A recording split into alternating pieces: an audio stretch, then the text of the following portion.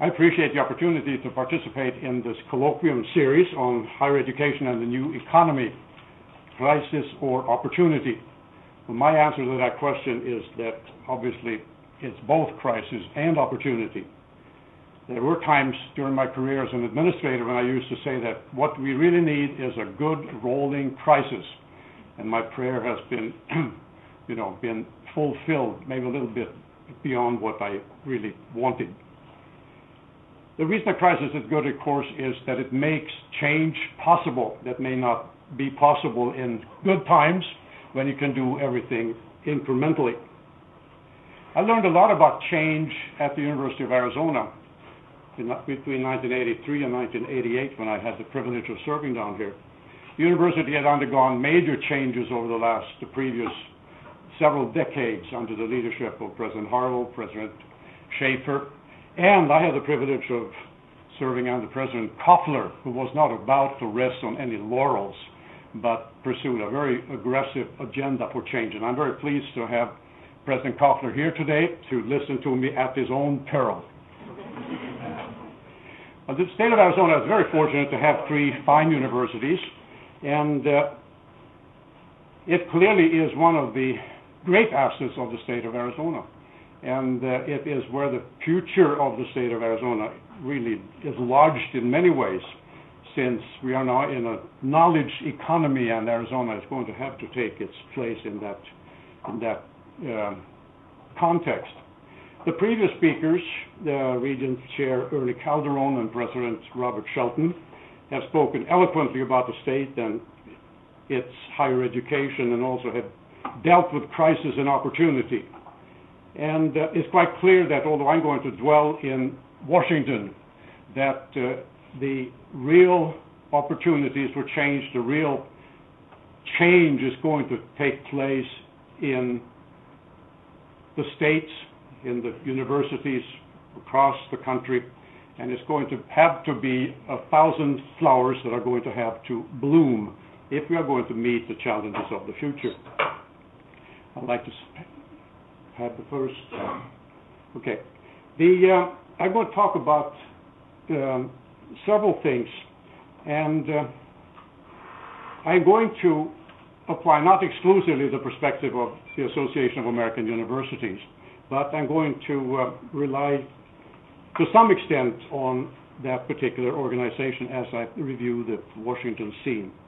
My topics here are, first of all, a little bit about the Washington scene, and then about Science, the Endless Frontier, which I regard as a sacred text, and I think it will become clear in my talk if you don't already know that particular sacred text. I'm going to talk about international competition and rankings of universities, and I'm going to talk about what has become known under the phrase of rising above the gathering storm, which is actually the title of a report written a few years ago that laid out an agenda that dealt with one of the storms, that is international competition and the United States and its higher education system in that context. But then, of course, the second storm has started brewing and has not quite blown over yet, and that is the financial crisis. So rising above the gathering storms really should be the title. The Washington scene is rather complex. Obviously, we have the administration playing a major role in that Washington scene, the President's Science Advisor, the office that person is head of, the Office of Science and Technology Policy. Much of the policy work comes in one way or another through this OSTP. Then there's something called PCAST, the President's Council of Advisors on Science and Technology, that consists of both academics and business people. And then the OMB, of course, which holds the budget strings and also has some regulatory role when it comes to funding of university research. So that's that particular aspect of the scene. President Obama wasted no time in appointing people to these offices. John Holdren from Harvard and John F. Kennedy School of Government, And then Eric Lander, also from Harvard, also from a medical school, who now co-chairs this PCAST, President's Council on Advisors on Science and Technology, together with Harold Varmus, who was head of NIH and is a very distinguished Nobel laureate scientist. The federal agencies, well, you have this alphabet soup, and I'm going to just touch on a few of them. The National Science Foundation, the National Institutes of Health, very major funders of university research. You have also large amounts in the Department of Defense and the Department of Energy and in NASA, that is, benefits university research. And then, of course, in the Department of Human Services, you have student aid, the Pell Grants, and then you have the National Endowments for the Humanities and the Arts, which are also important funding agencies. Just to give you a sense of the magnitudes here, the NSF budget is in excess of $7 billion, and the NIH budget is actually in excess of $30 billion. And the Pell Grants amount to about $20 billion. So all told, the federal funding here is something like $70 billion a year. So it's a very significant investment that the federal government is making in our universities, and not least in our research universities. You have also regulatory issues that arise, for example, in the Department of Commerce, and you have it in the Department of State, especially regulations concerning international students. And you have the Office of Management and Budget, where the very important issues of indirect cost and cost sharing, which are kind of inside baseball issues, but very important to the research universities, are handled. The Washington Higher Education Secretariat, when I came to Washington as president of AAU, I thought that this is a real mess, because there were 50 different associations, and they're all represented in this Washington Higher Education Secretariat. And it really sorts itself out pretty nice, and Secretariat is a good information sharing mechanism. The SIX is a group that really tries to hammer out joint positions on very important federal issues. The American Council on Education, the American Association of Community Colleges, the American Association of State Colleges and Universities, AAU, Association of American Universities, Association of Public and Land-Grant Universities, and the National Association of Independent Colleges and Universities. And the presidents of those 6 organizations meet every week to, as I said, try to formulate joint positions. There are also some specialty organizations that are very important: Council of Graduate Schools, the Association of American Medical Colleges, Council of Higher Education Accreditation, and the Council of Governmental Relations, etc. And AAU, again, worked very directly with them on various policy issues and in its lobbying activities with the administration and with Congress. The Association of American Universities goes back to 1900. It has 62 research universities by invitation, 60 American and 2 Canadian. And the University of Arizona became a member in the early 1980s. And was founded by 13 universities in 1900 to ride herd on the quality of graduate education, which was really blossoming in the United States at that time in a rather wild-grown fashion, after Americans had gone to Berlin for many years to get their doctor's degrees. These are the 13. You see that there are 3 public and 10 private universities. And after this group was founded, there were the big 10 universities. Most of them came in 1909, and gradually the organization built to its current membership. The National Academies should also be mentioned, because we worked in the association, we work very closely with the National Academies, which really are kind of a research arm and often respond to questions from Congress, and have a very important role in strategic planning when it comes to higher education and not least research. And the academies consist of the National Academy of Sciences, the National Academy of Engineering, and the Institute of Medicine. And they also have, as part of their configuration, the National Research Council, which you probably have encountered mostly because they do this decennial evaluation of graduate programs. There are, from my perspective, 5 major milestones in the development of higher education, and not least the research universities. The GI Bill in 1944 that opened the gates of American universities to huge numbers of students. Then Science, the Endless Frontier in 1945, which I will come back to, what I call the sacred text. The Pell Grants that again extended opportunity by federal funding for qualified students. The Bayh-Dole Act on intellectual property in 1980, the federal government turned over to the universities doing the research, the intellectual property ownership of the discoveries and inventions made through the research. Very, very important in fostering entrepreneurship. And then we have this crisis report called The Rise Above the Gathering Storm, which I will also come back to. Science, the Endless Frontier, this report written by Vannevar Bush, director of the Office of Scientific Research and Development in 1945, really laid the foundation for our American research system, where the federal government invests in our research universities and some other agencies to be the nation's basic research agency. And the fact that the universities have played this role has been extremely important. Vannevar Bush, this is too long for you to read now, but let me just quote very quickly here. He said, publicly and privately supported colleges and universities and the endowed research institute must furnish both the new scientific knowledge and the trained research workers. These institutions should be relatively free from the adverse pressure of convention, prejudice, or commercial necessity. And this is really the most important few sentences when it comes to the American research enterprise. It certainly resonates today when we are trying to plan the future of this research enterprise.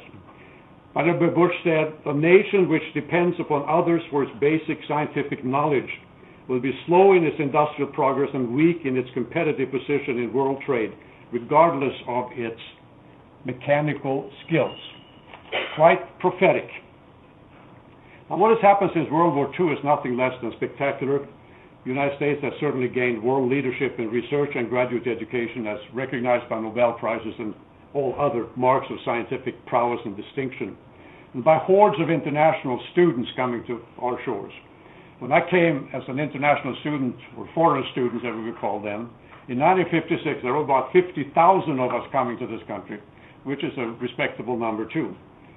I came over on a boat that was full of European students going to America, full of expectations, and American students coming back from a summer in Europe, and we had a good time.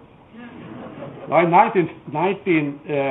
that was 50,000 in 1956. In 2009, according to the report of the Institute of International Education, there were 671,616 international students in this country. So well over 500,000 students. And this is after 9/11, when there was a little sagging in the number of students coming. Now it's way up again and larger than ever. Okay, let's look at federal science and engineering, R&D, just to give you again a little sense of the federal funding. The federal funding is $31 billion in that area, state and local $3.4 billion, industry $2.9 billion, institutional funds $10.4 billion. The universities themselves invest heavily in this research enterprise as well. And the total sum there is almost $52 billion, of which 39.4 is for basic research. Now, as far as the impact is concerned, it is significant. The Nobel laureate economist Robert Solow has estimated that since World War II, about 50% of the economic growth can be attributed to technological innovation, much of it from government-funded university-based research. And former University of California President Richard Atkinson cites statistics that show that 73% of the papers cited by U.S. industry patents are based on publications by many academic scientists.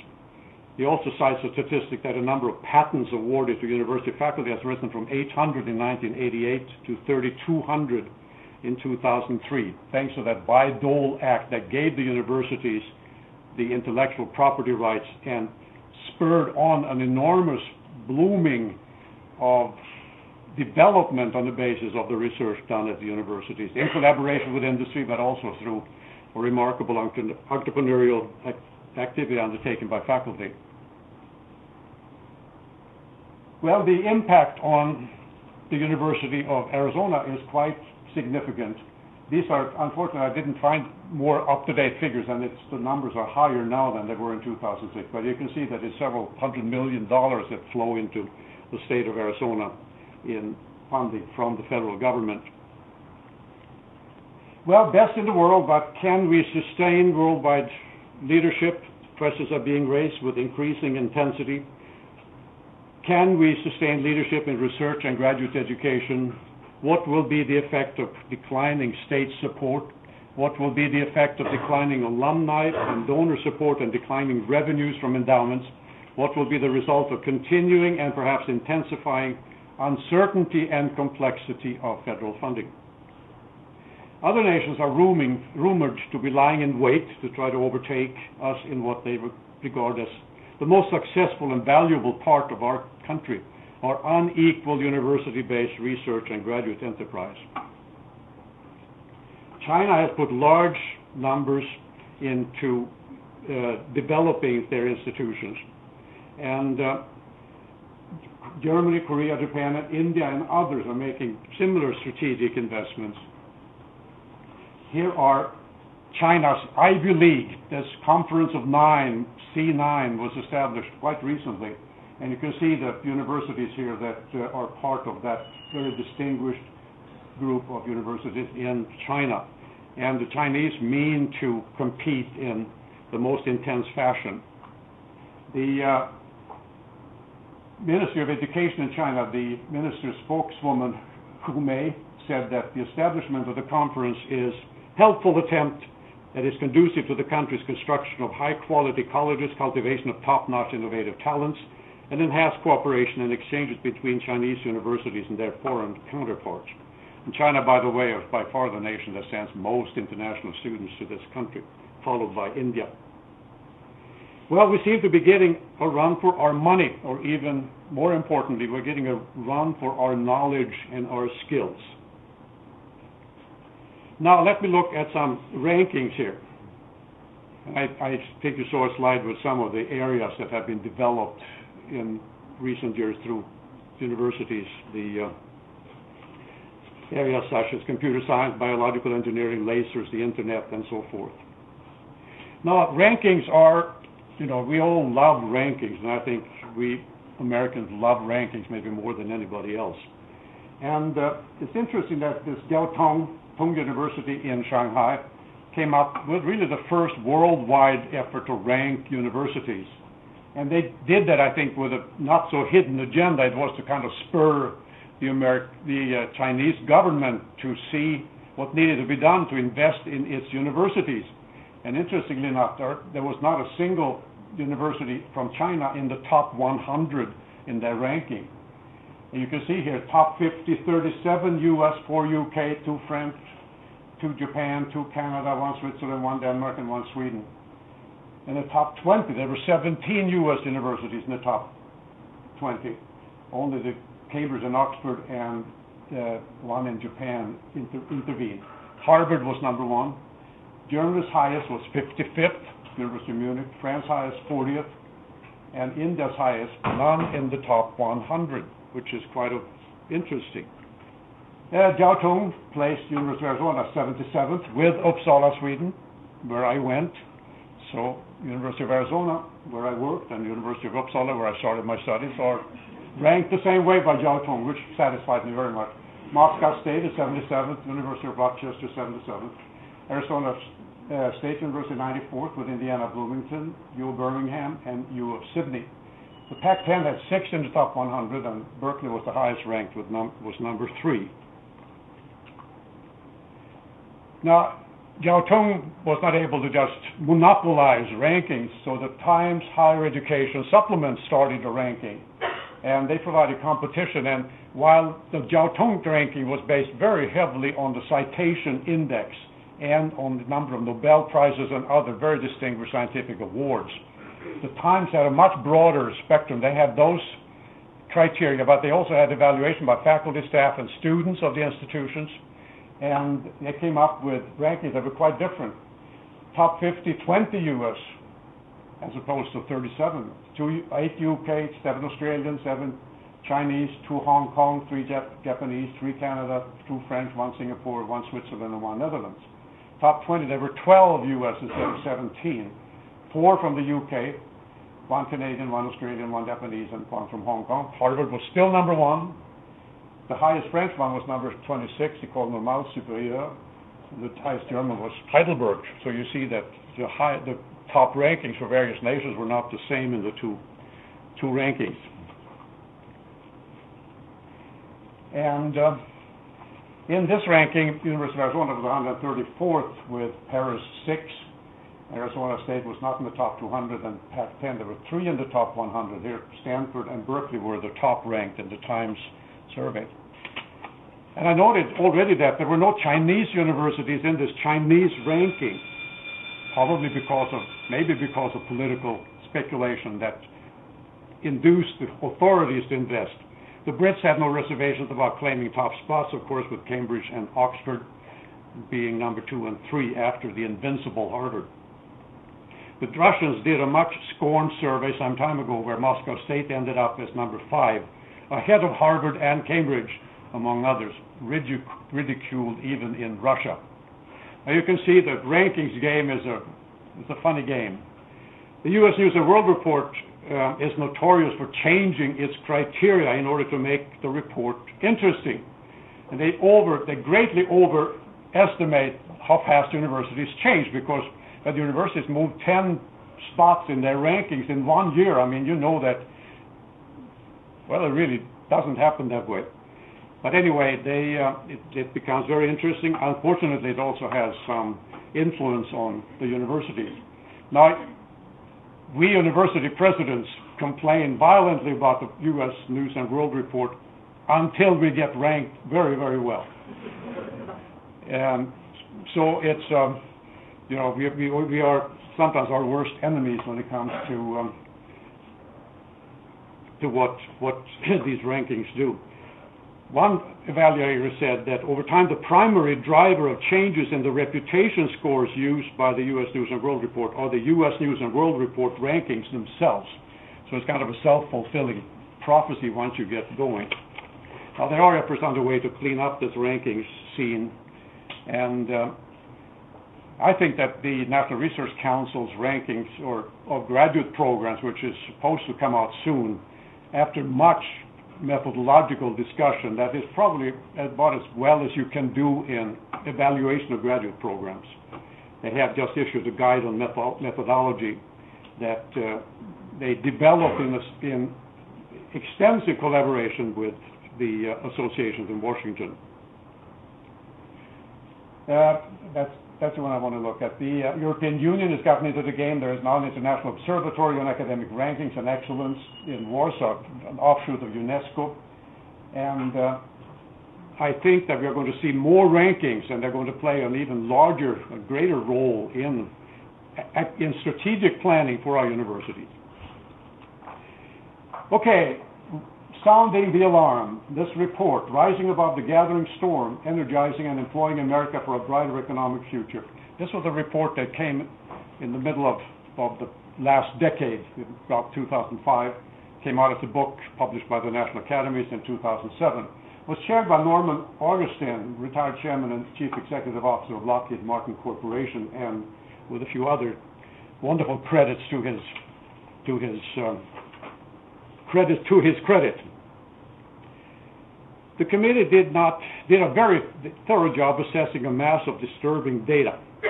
They were actually asked by Senator Lamar Alexander and Senator Jeff Bingaman of the Committee on Energy and Natural Resources, with endorsement by Sherwood Borlett and Bart Gordon from the House Committee on Science, to do this report and to respond to the question of what are the 10 actions in priority order that federal policymakers could take to enhance the science and technology enterprise so that the United States can successfully compete, prosper, and be secure in the global community of the 21st century. What strategy with several concrete steps could be used to implement each of those actions? Now, it's clear that science and engineering has really changed the nature of work. And I have some data here that are from the rising above the gathering storm. At the beginning of the 20th century, 38% of labor force was in farm work. It's down now to 3%. And that the enormous increase in productivity in agriculture obviously is scientifically based. A tenfold output per person hour, tenfold increase for common crops. We have here a number of fields. Life is better with engineering. These are the things that have happened to us in recent decades, and it's all really has sprung from this university-based research enterprise, going all the way from electricity and automotive technology down to lasers and fiber optics and high-performance materials. So what's happening? Well, in South Korea, 38% of all undergraduates received their degrees in natural science or engineering. In France, 47%, China, 50%, and in the United States, 15%. Some 34% of doctoral degrees in natural sciences, including the physical, biological, earth, ocean, and atmospheric sciences, and 56% of engineering PhDs in the United States are awarded to foreign-born students. In the U.S. science and technology workforce in 2000, 38% of the PhDs were foreign-born. Estimates of two-year, 3-year, and 4-year degrees in 2004. China, 350,000 engineers, computer scientists, and information technologists. United States, 140,000. About 1/3 of U.S. students intending to major in engineering switch majors before graduating. There are almost twice as many U.S. physics bachelor's degrees awarded in 1956. The last graduating class before Sputnik, than in 2004. In 2001, the most recent year for which data is developed, the U.S. industry spent more on tort litigation than on research and development. In 2005, only 4 American companies ranked among the top 10 corporate recipients of patents granted by the United States Patent and Trademark Office. And beginning in 2007, the most capable high-energy particle accelerator on Earth, for the first time, will reside outside the United States. Federal funding for research in physical sciences as a percentage of gross domestic product was 45% less in 2004 than in 1976. The amount invested annually, I like this one, by the U.S. federal government in research in the physical sciences, mathematics, and engineering combined equals the annual increase in U.S. healthcare costs incurred every 20 days.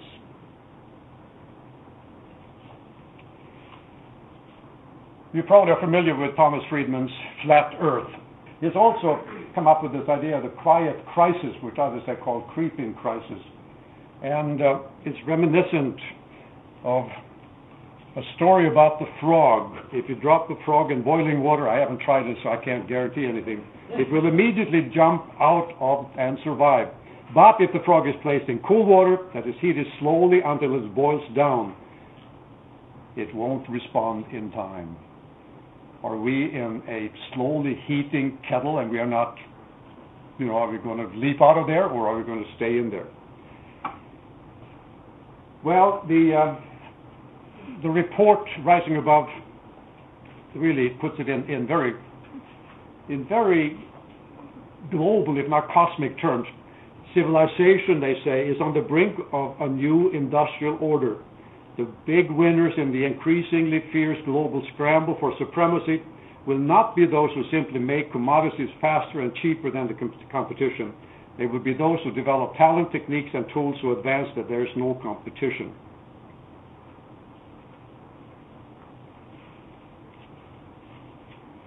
Our culture has always considered higher education a public good. I mean, look at the land-grant college system from the 1860s, universal primary and secondary schooling, system of superior state universities, scholarships for needy students, and the GI Bill and the National Defense Education Act, all measures that have opened up higher education, the knowledge production, and the knowledge sharing on a very broad basis. Now, are these indications that our society increasingly sees higher education as a private good of value only to the individual receiving it? Well, that is a good question, and it certainly has far-reaching implications, but I will not go into those here. Now, it's not only at the, at the younger age where we need dramatic change in order to ensure our knowledge society for the future. We need this also when it comes to grant funding.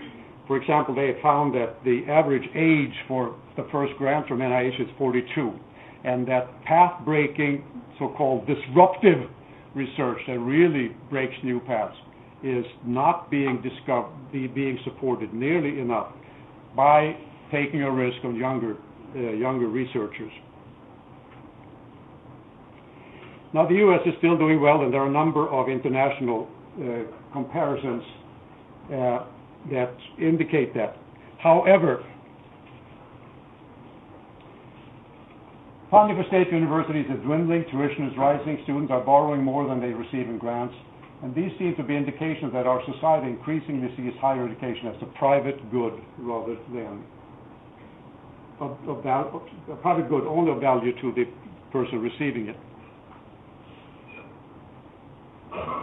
Now, other nations have taken action, and they are showing an increased willingness to provide public support to enhance protection for intellectual property rights, promote venture capital activity, fund incubation centers, and expand opportunities for innovative small companies. Here is a picture of what's happening at the state and local funding area.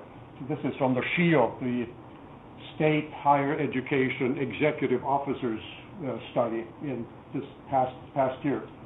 The total provided by state, local, and net tuition was $130 billion. $80 billion came directly from state resources. Net tuition, $41.6 billion. Local taxes, $8 billion. The trend line is not, well, the trend line has been wonderful because from 84, 25 billion to 2008, 88 billion, but then in 2009, and here you have the economic crisis clearly intervening. Actually, state, local, and tuition providers 86.5 billion, and if it hadn't been for the stimulus package of 2.3 billion, it would have actually been a decline, not a even breaking even. Enrollment patterns, as you probably all know here, there's been a dramatic increase in enrollments in these institutions, 7.4 million to 10.8 million. And the appropriations per FTE fell to 6,500 in 2005, a 25-year low in inflation-adjusted terms. And that has been some recovery and then a drop again. So we are seeing a lot of warning signs when it comes to our investments in higher education. This is a striking number, I think. Over the last 25 years, the share of total educational revenue derived from tuition increased over 10 percentage points from approximately 24.5 in 84 to 37.3 in 2009. Now, it's not only the public funding, but also endowment losses. It was estimated for 2009 that the endowments, on the average, lost 18.7%. Harvard lost 29.8%. They still had 25.7 billion left, but it was certainly a dramatic change. University of Texas and University of Michigan, you can see, also suffered some very significant declines in their endowments. And of course, the endowments have become more and more important also to the public universities. Well, here are the recommendations that the Rising Above the Gathering Storm came up with. 10,000 teachers, 10 million minds. Increase America's talent pool by vastly improving K-12 mathematics and science education. Sowing the seeds, sustain and strengthen the nation's commitment to long-term basic research.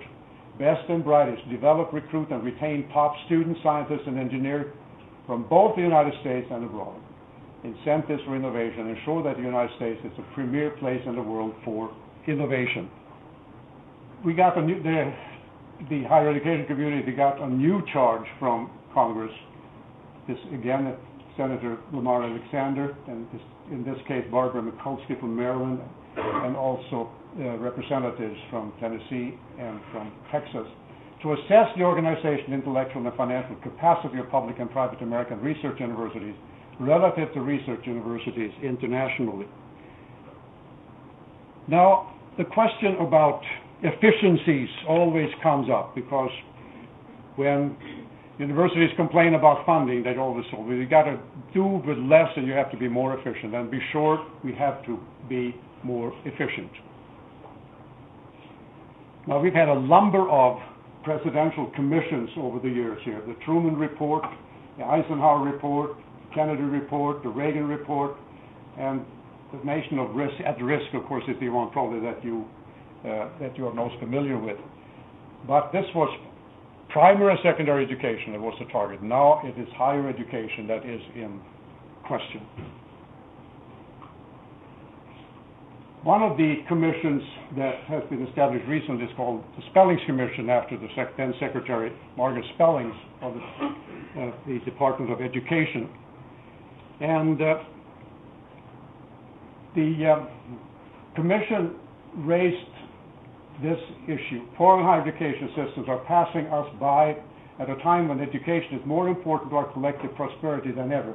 The commission emphasizes the relationship between industry, education, and the government. And they raised efficiencies. And the question of efficiency always comes up. When I was at the University of Minnesota in those 8 years, we cut and reallocated about 25% of the state appropriated dollars. Now, given what the University of Arizona is going through, that may seem like a rather modest kind of cut and reallocation. But anyway, there was always complaints that why aren't you shifting resources? Why aren't you doing this? And it was very difficult to convince people that we were doing it. Now, the tension between different parties in the national debate was quite apparent in an article in the Chronicle of Higher Education on the 12th of February this year. The Chancellor of the University of Nebraska, Harvey Perlman, pointed out that colleges don't need budget cuts from Washington to teach them to stretch a dollar. They have learned that lesson and have already been pulled in by declining support at the state level.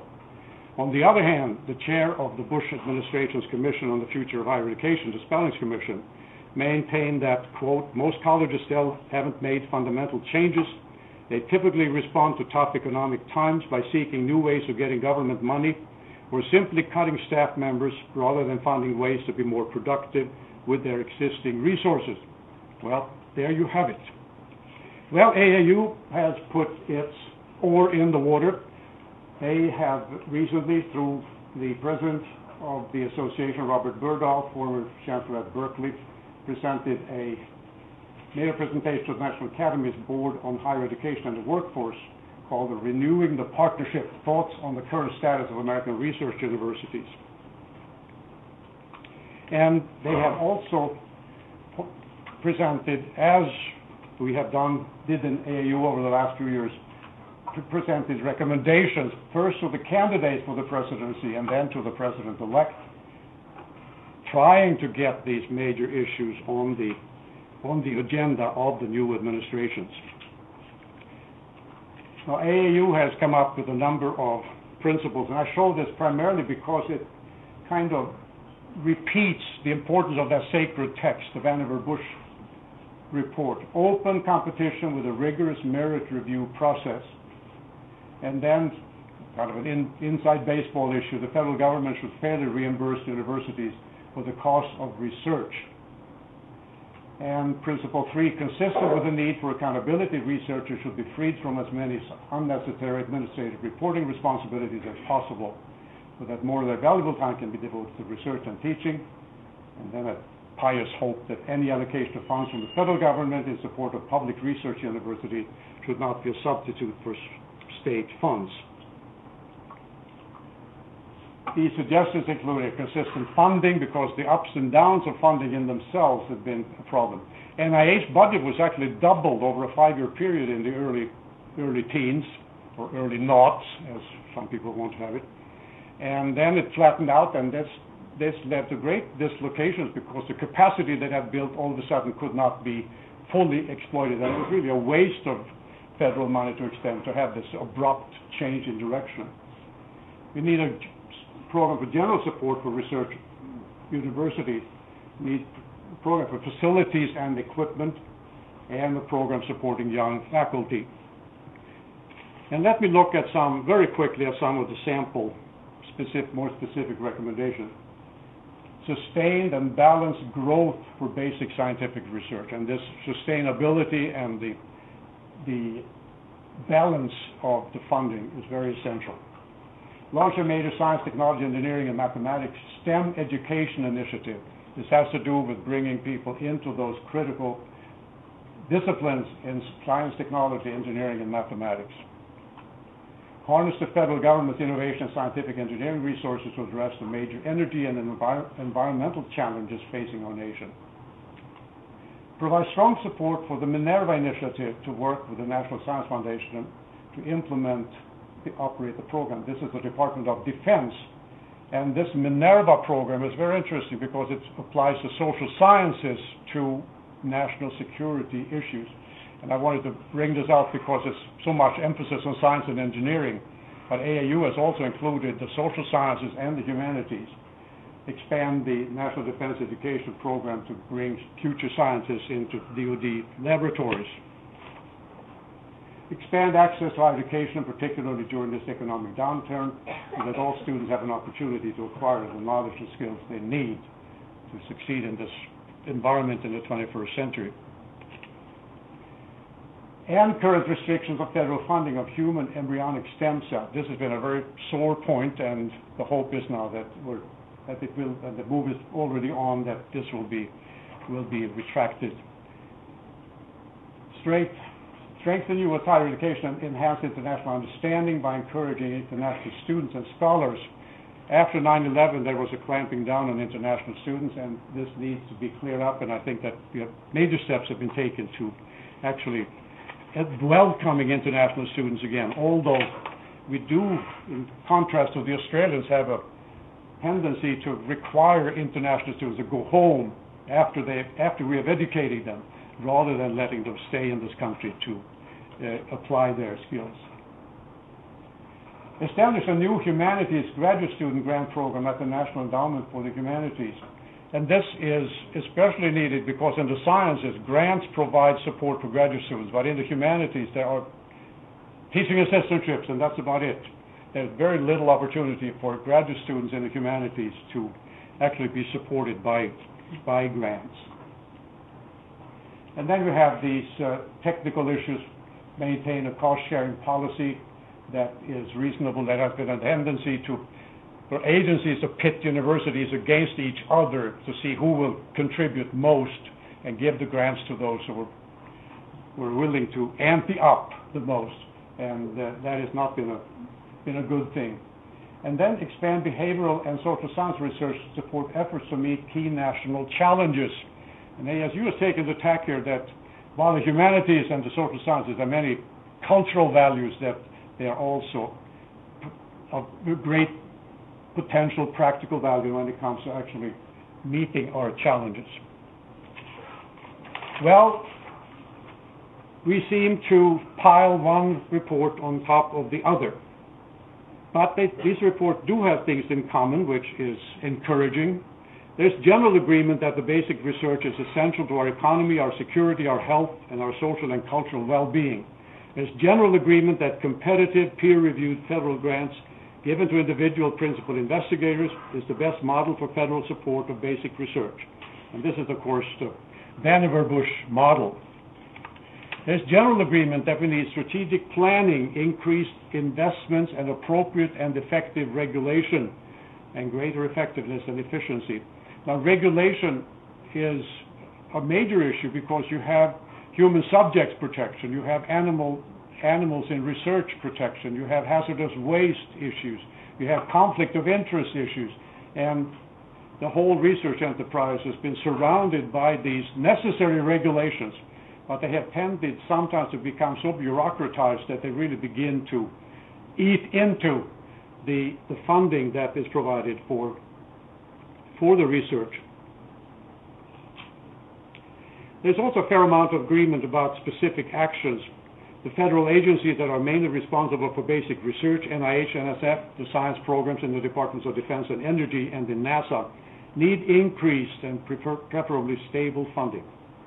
There's certainly agreement among the educational associations and among our universities that indirect cost and cost-sharing policies need revision. There's agreement that we need significant increases in the number and preparation of American students of both genders and every background going into the so-called STEM disciplines, science, technology, engineering, and mathematics. There's agreement that we must support graduate students and younger faculty members. There's agreement among the educational associations that ideologically based restrictions on the use of federal funds for certain kinds of research should be eliminated. There is also some legislation and action that has been taken. The America Competes Act in 2007 was such an effort to put into legislation and actually into action some of these dire warnings.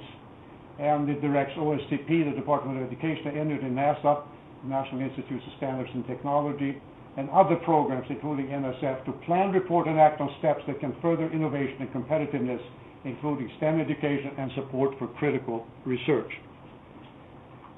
And then came the American Recovery and Reinvestment Act of 2009, or the so-called stimulus package that everybody seems to hate in principle and love in the specifics. And as you know, it's supplemental appropriations for job preservation and creation, infrastructure investment, energy efficiency, and science, and so forth. And major funds have actually gone to research areas. But then we have President Obama's budget for 2011, which just came out a few weeks ago, and it is encouraging. Basic research, an overall increase of 4%. NIH is getting 3.2%, going up to 32 point. I'm sorry, my Swedish, we put commas before decimals in Sweden. I'm sorry, it's snuck in there. 32.2 billion. NSF, 8% increase to 7.4 billion. Defense basic research actually got a cut. Energy Office of Science got an increase 4.4% to 5.1 billion, and NASA Science an increase of 11.4%. Unfortunately, NIH and NEA were cut. Piddling amounts, to be sure, but still important to those particular kinds of activities. Well, in conclusion, a very effective general strategy has been in place for over half a century. From science, the endless frontier. It's been implemented in basic ways, but the implementation has been marred at times by the haphazard nature of the federal investments and by regulatory uncertainties and outright prohibitions. Behind much of the current debate is a firm conviction that the American strategy is highly productive and has led to American world leadership in basic science. So by all means, maintain this strategy and correct the funding and regulatory problems that have undermined the strategy. Many see rapidly increasing competition from other nations, many of which follow the basic precept formulated by Vannevar Bush: public investment in university-based basic research, with variations, of course, due to the nature of the economic systems of the nations. And of course, it's fascinating to see how China has become, wildcat capitalistic in some of its investment strategies. It's very urgent that the basic strategy be continued and that it is implemented in a more systematic and thoughtful way. I believe that the strategy can be productively continued and that corrective action can be taken in spite of the fact that, as German Iron Chancellor Otto von Bismarck allegedly said, laws are like sausages, it is better not to see them being made. We must hope that the sausages that are made in the spirit of science, the endless frontier, will be delicious and nourishing. Or maybe it would be better to end with a poem quoted by Norman Augustine in his testimony to Congress about rising above the gathering storm. Every morning in Africa, a gazelle wakes up. It knows it must outrun the fastest lion or it will be killed. Every morning in Africa, a lion wakes up. It knows it must outrun the slowest gazelle or it will starve. It doesn't matter whether you are a lion or a gazelle. When the sun comes up, you better be running. Thank you.